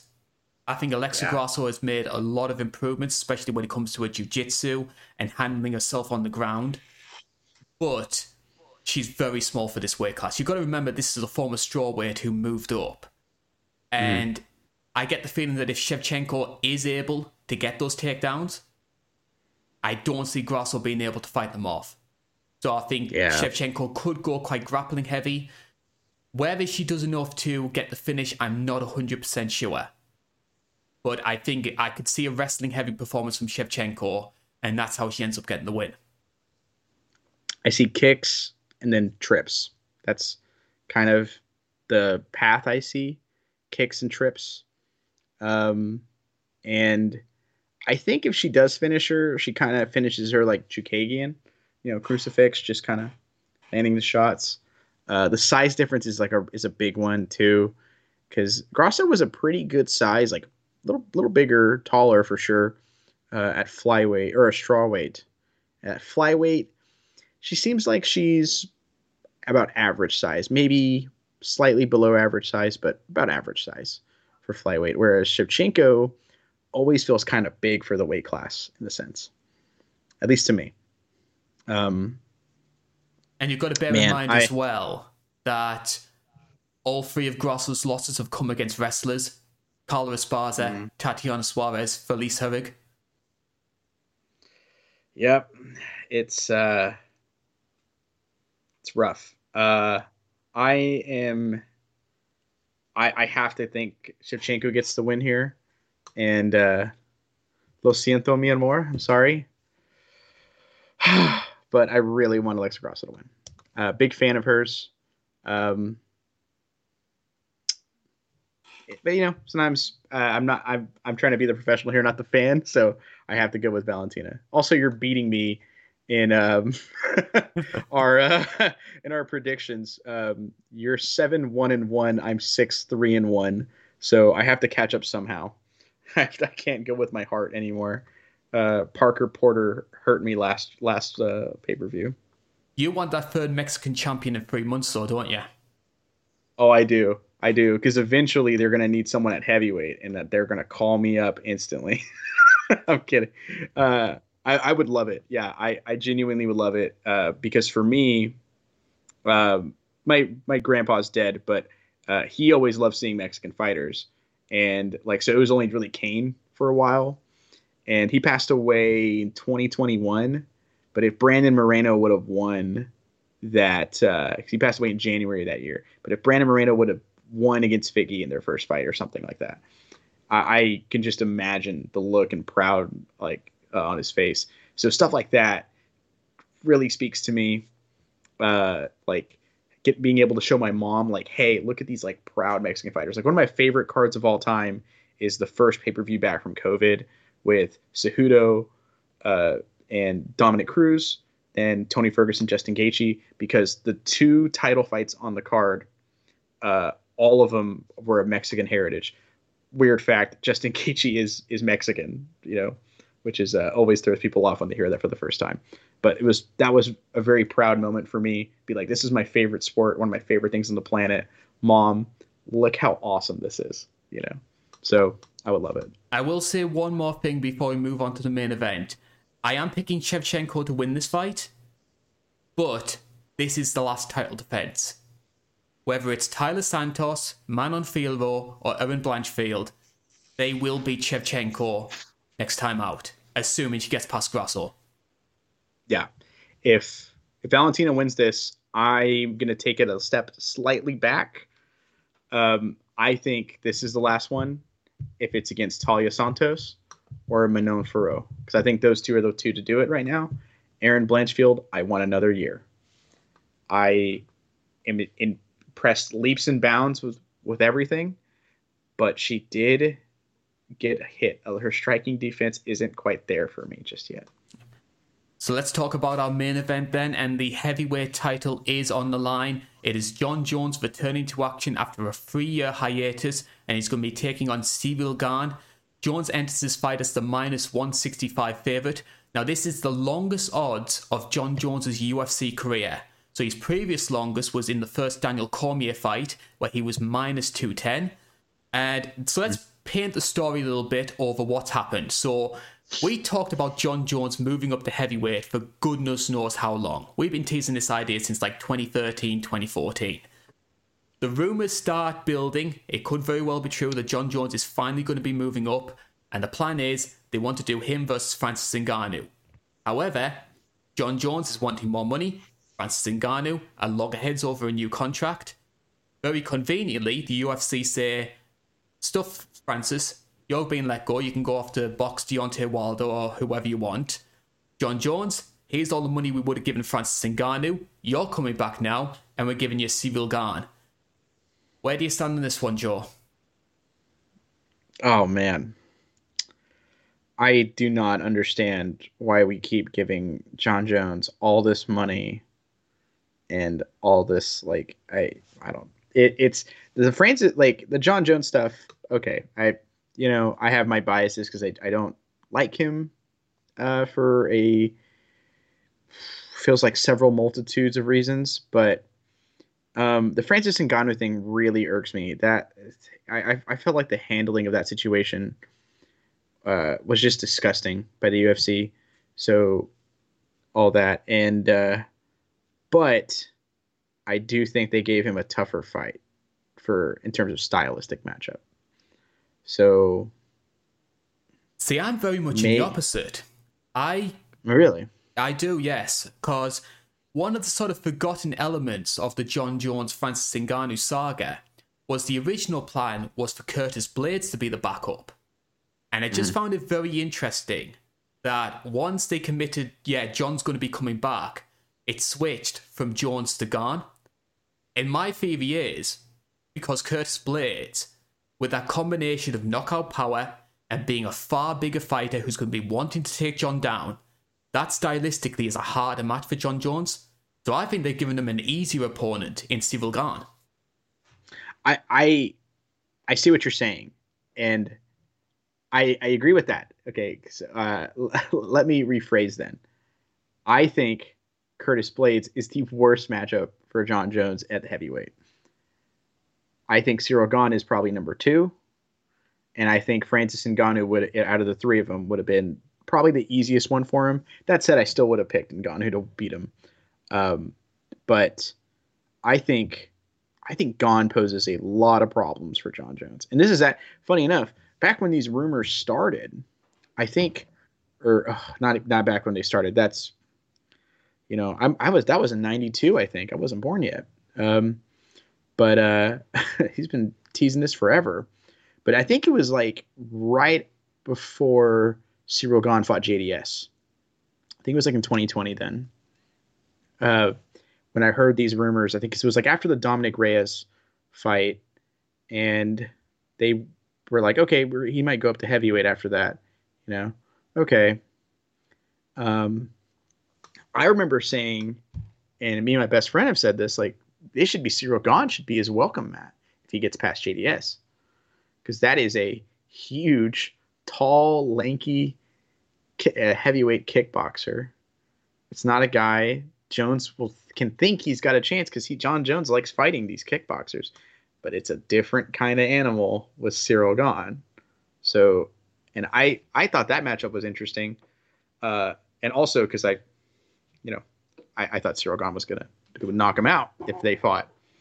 So I was like, oh, okay, I want this fight to happen. It didn't happen, and now we're getting it. So I'm pretty excited personally for this matchup for probably the wrong reasons, I think. But we often talk about the cycle of MMA fans being around 3 years to 5 years. So there's going to be a lot of people that won't know about John Jones. They won't know what he achieved at light heavyweight. What can these new fans seeing him for the first time expect? That's a hard one, actually, because it's been a long time, and all the hype material they're going to show of him is not from his last one or two fights, or two or three fights. I really doubt that. I think they're going to show stuff like the rest in peace Stephan Bonnar spinning elbow. It's a fantastic highlight. They'll show his takedown and then elbows to break the ribs and shatter them against Shogun. They're going to show the Machida when he dropped Machida and got him in the standing guillotine choke. They might even show the flip over elbows against. They're going to show a lot of these like great highlights against a lot of like big names in the sport. And because he used to fight completely different. He used to be a finishing, exciting machine. That little controversial, but he used to have this, and then in his fights with Thiago Santos and Dominic Reyes, it seems like he just wanted to kind of have this really weird, slow, plodding kickboxing match with very little attempts to like really wrestle, and he kind of would get beaten up, and then somehow squeak past, survive, and in one case, I think in the Dominic Reyes, steal a decision somehow. I thought Dom Reyes won that fight. Yeah, I think that's. It's not the worst I've ever seen. The worst I've ever seen, for reference, if anyone's interested, Ross Pearson, Diego Sanchez, and I Albuquerque. knew that was coming. I, I think about that decision. That's the decision I judge all bad decisions off of. Like, that's the worst one I've ever seen. Is it worse? No, it's not worse than that one. Never mind. But that Dominic Reyes one's pretty bad. I think. I thought Dominic Reyes clearly won against John Jones. I thought it was very, very clear he won. I personally, and when I watch that fight back, I go, how? And I just get sad. And I don't want to be sad. So, but the Thiago Santos put him in a lot of trouble, attacking the legs, throwing a lot of heat, and I don't know, because then there's also the fight with Gustafsson where he took him down and just kind of pounded on him. And granted, Gustafsson was well past his prime, in my opinion, at the time. I feel like he kind of got that fight because of more so it's 205, which I hate saying it, historically has not been great since Like the Chuck Shogun, Shogun, Rashad, Machida. Yeah, that era was great. Yeah, Shogun, Machida, Rashad. Because, man, I get a lot of flack for my opinion of Conor McGregor. One, not a fan of the person, but I do hold the belief that he was a very, very good fighter. He wasn't an all-time great, and people get a little upset at that. With John Jones, one, I don't like to, when someone pops hot, I've said this before, when you pop hot once for me, it brings into question your whole career. Because how many times have you just gotten away with it? And I think you're out of the GOAT contender, personally. And I'm trying, I hope I don't get flack for this, but I kind of have that same thing where I take the microscope to the John Jones career and I go, he is a great fighter. He was a fantastic great fighter, but there are times in it where I go, man, kind of cools him off, and his legacy kind of cools off when you take a look at it. But that said, it is still remarkably impressive to go and beat him for so long. Because any given night something can change, So we'll talk a little bit about Ciryl Gane. We've discussed John Jones in a lot of detail here. Let's talk about Ciryl Gane. Now, he is coming into the fight off a win. So he beat Tai Tuivasa at Fight Night Paris, that was a fantastic fight. I actually watched it on delay because I was at the pub and they were showing Clash at the Castle, the WWE event, over Fight Night Paris. So I was a little bit aggrieved by that, but both shows ended up pretty good. I managed to catch both of them. Also has wins over Derek Lewis, Alexander Volkov, Jairzinho Rozenstruik, and JDS, as you mentioned. His only loss was to Francis Ngannou at UFC 270. Now, a lot of people, after that fight, you made reference, you only as good as your last fight. And the narrative seems to be around Ciryl Gane is, yeah, this guy's a fantastic kickboxer, but he doesn't know how to wrestle. John's going to take him down and dominate him. My sort of bounce back to that, though, is how much of that was Ciryl Gane not being a good grappler? And how much of that was not being prepared for Francis Ngannou to go for a wrestling-based offense? Because Francis had never shown that at any point in his career. No. I don't think anyone predicted that. That image in my mind is so vivid of Ngannou getting a double leg and then just lifting Gane in the air with pure strength and slamming him down. It's shocking. No one expected that. And the big thing too is that was a mid-fight adjustment as well. That wasn't his game plan. I don't believe it was his game plan going in. I think because I think it's the first 2 rounds, Gane was kind of piecing him up, landing question mark kicks, landing hook kicks. I think he throws a crescent kick at one point and knocks his arms out, and Ngannou has that look in his face oh no, Gane was winning the striking in that fight pretty clearly. But then he started taking him down. That opens up avenues. But, Francis took him down and just held him down and shocked the world essentially with that one. I don't think anyone expected that. I think that's more of a Ngannou win than a Cyril Gane loss, if that makes sense. And it's a different type of takedown as well, because Francis was just F you, charge in, take you down. John Yeah. Jones is going to be trying to work for trips and throws in the clinch. Yeah, a lot of Greco. Like, it's not freestyle wrestling like a Bo Nickel who is going to shoot double singles. He could tie up and get trips and stuff like that as well in the clinch. But John Jones is very much clinch based, taking you down. He can shoot the double and single, and they are very pretty when he does do them. But it's always, it seems like first game plan is in the clinch. It's not going to be a bull rush across the cage, spear like at his legs. What's your opinion been of John's grappling? Because that's something that a lot of people pointed the criticism towards with the Dom Reyes fight and Thiago Santos.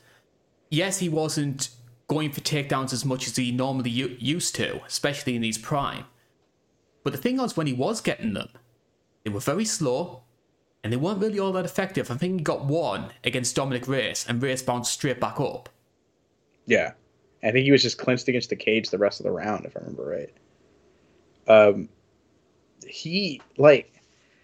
We talked about this with Usman and with Kamaru Usman. Is his legs just like his knees shot? Like, I mean, there's a clip doing the rounds of, Joe Rogan saying that Kamaru Usman can't even wear shoes on concrete without his knees just giving out.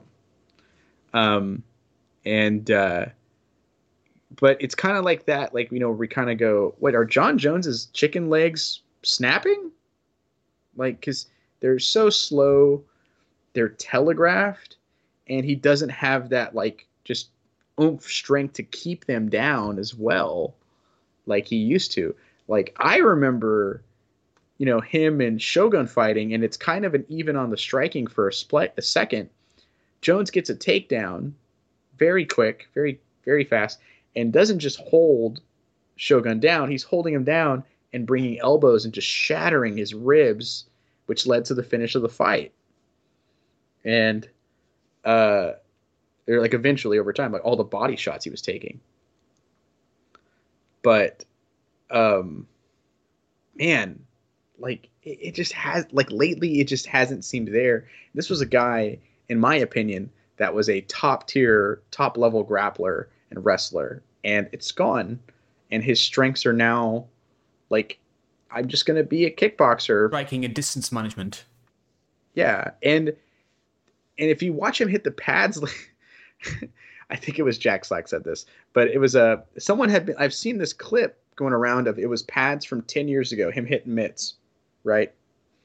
And his trainers holding the mitts here and getting hit. That's it. And it's like, oh, this is the same. Look at, he's still just as fast as he was 10 years ago. And in the ones now, his trainer is, meeting his hands in the middle. And it's like, oh, okay, that's a telltale sign, that you're not as fast as you were anymore. Okay. Like, it's so odd. Like, I've always thought his striking was good, was pretty good, but it wasn't what's going to beat you. Like, he could piece you up on the feet if you're not ready for his length, his distance management, and his control. But he's mostly going to clinch you. And like what he was doing to, besides the eye poke, pinky ringing him, but against Glover Teixeira, him like dirty boxing him, like cranking on his shoulders and like wrenching his shoulders in terrible positions, then throwing uppercuts and hooks, and then doing it again over and over against Glover Teixeira was genius game plan. And it doesn't seem like he has that strength anymore, and it doesn't seem like he has that speed anymore. It seems like he's just length right now. So, final time on the show. Money where your mouth is. Who's winning this one? We'll say vote with your brain and then vote with your heart. Okay. With my brain, I don't think Jones takes Gane down, and I think he's going to have him try and have that slow, plodding kickboxing match, which Gane is going to, Cyril Gane him into kickboxing. I think Cyril Gahn wins. And I think he could even finish John Jones because of the power difference between light heavyweight going to heavyweight. It's not just, it's not like going from 145 to 155. This is going up 40 pounds, if not more. It's a lot more power. So I could see it. It could be even with body shots. It could be with low kicks. We've seen Cyril Gahn strike everywhere and have a lot of power when hitting anywhere. But I do think if he does finish him, for the record, I think it'll be 4th and 5th round. John Jones, very, very durable, like incredibly durable fighter. Clearly, like his whole career, he's fought a lot of power hitters, and he's taken some. He mostly isn't hit, but he has taken some shots. And super durable guy. And then the fan in me is going to say, "Oh, Cyril Gahn, first round is what I want," but it's not. That isn't happening. I do think Cyril Gahn does have the tools, and I don't think John. I think also John Jones doesn't have the big key factor, which is the wrestling in his toolbook anymore. My heart says I want Cyril Gahn to win this one. I'm not a big lover of John Jones on a personal level. I think there's a lot of... I think eventually there's sort of a litmus point where you do something which is just so bad that it just... You can't... Look, we're in MMA. There's a lot of bad people in the sport. But I think for me, John Jones, when you add all of his sort of misdemeanors together, it's just too much for me to really appreciate the guy on a personal level. Very talented fighter. I won't have anything against him, but I have to admit, I can't root for him. In terms of what I think's going to happen, I am picking him to win this fight. We've written off John Jones so many times before, and he's managed to prove everyone wrong. And I just get the feeling this is going to be another situation. And I think as well, the UFC are smart people. They're banking on John Jones coming back, winning this fight, and making people forget about Francis Ngannou. Yeah. It wouldn't be a good look for the UFC if Cyril Gahn was to beat John Jones. If the guy who was your new UFC heavyweight champion only has the belt because the guy who beat him left, that's not a good look for the UFC. So I've got the feeling they've weighed up the pros and cons and think John Jones is going to get this done against them. I think so too. I think that's why they didn't give him the Curtis Blaydes matchup. Yes. Yeah. I think that one's even worse. Like that Curtis Blaydes matchup. Oh man, that is a nightmare for John Jones. But I do think Gahn, of the guys who deserve a title shot, as much as I would want Stipe in there, it's been like 2 years. Sadly, I don't think even I could pitch that one and have it make sense. And he's 40. Like it's okay kind of thing.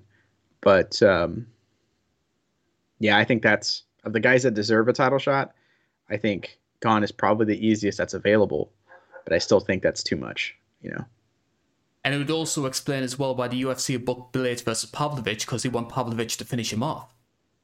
Yeah, they really want to. I feel bad for Curtis Blaydes. Like, I think sometimes he doesn't do himself any favors with some things he says. But at the same time, I feel bad for him because it feels like it definitely feels like the UFC is trying to just keep him down. Don't let him be anywhere near a title shot.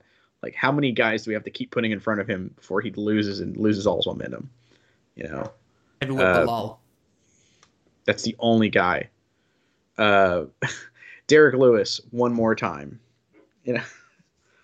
Well, I have to admit, I did intend for this preview show to be a little bit shorter than normal, because obviously I've got a lot of commitments, I've got a lot of things to do. We've ended up talking for nearly 2 hours, which is a good sign of how excited we are for this card. I think UFC on the whole 2023 hasn't really been the best. This hopefully is where things start turning things around. And you've got John Jones, Conor McGregor's going to be back, so that's going to be another big card. So hopefully, compared to 2022, this is a better year for the UFC. And I'm hoping, just as a fight fan, that it delivers and we get some exciting fights on the main card. Absolutely. I think for the pay-per-views, the 3 pay-per-views have been, or the 2 pay-per-views have been great so far. I should do it like this. The other side, I forgot. I always have to remind myself, don't do the other way. But love. Yeah, because I remember hearing, yeah, don't you do it this way, facing outward, because in the UK apparently it means something else. I so I always got to try to remember.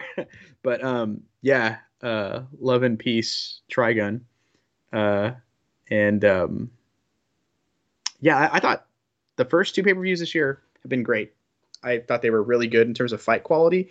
It's just these Apex cards, you know, it's there's a lot of them, and there's like 3 fights on them that are usually worth it, but then it's a 12 fight card, so it's kind of okay. And you're going to be covering another one on your post-fight recap, which should be online by now, so you can get that on the end screen, which will be coming up in a few minutes.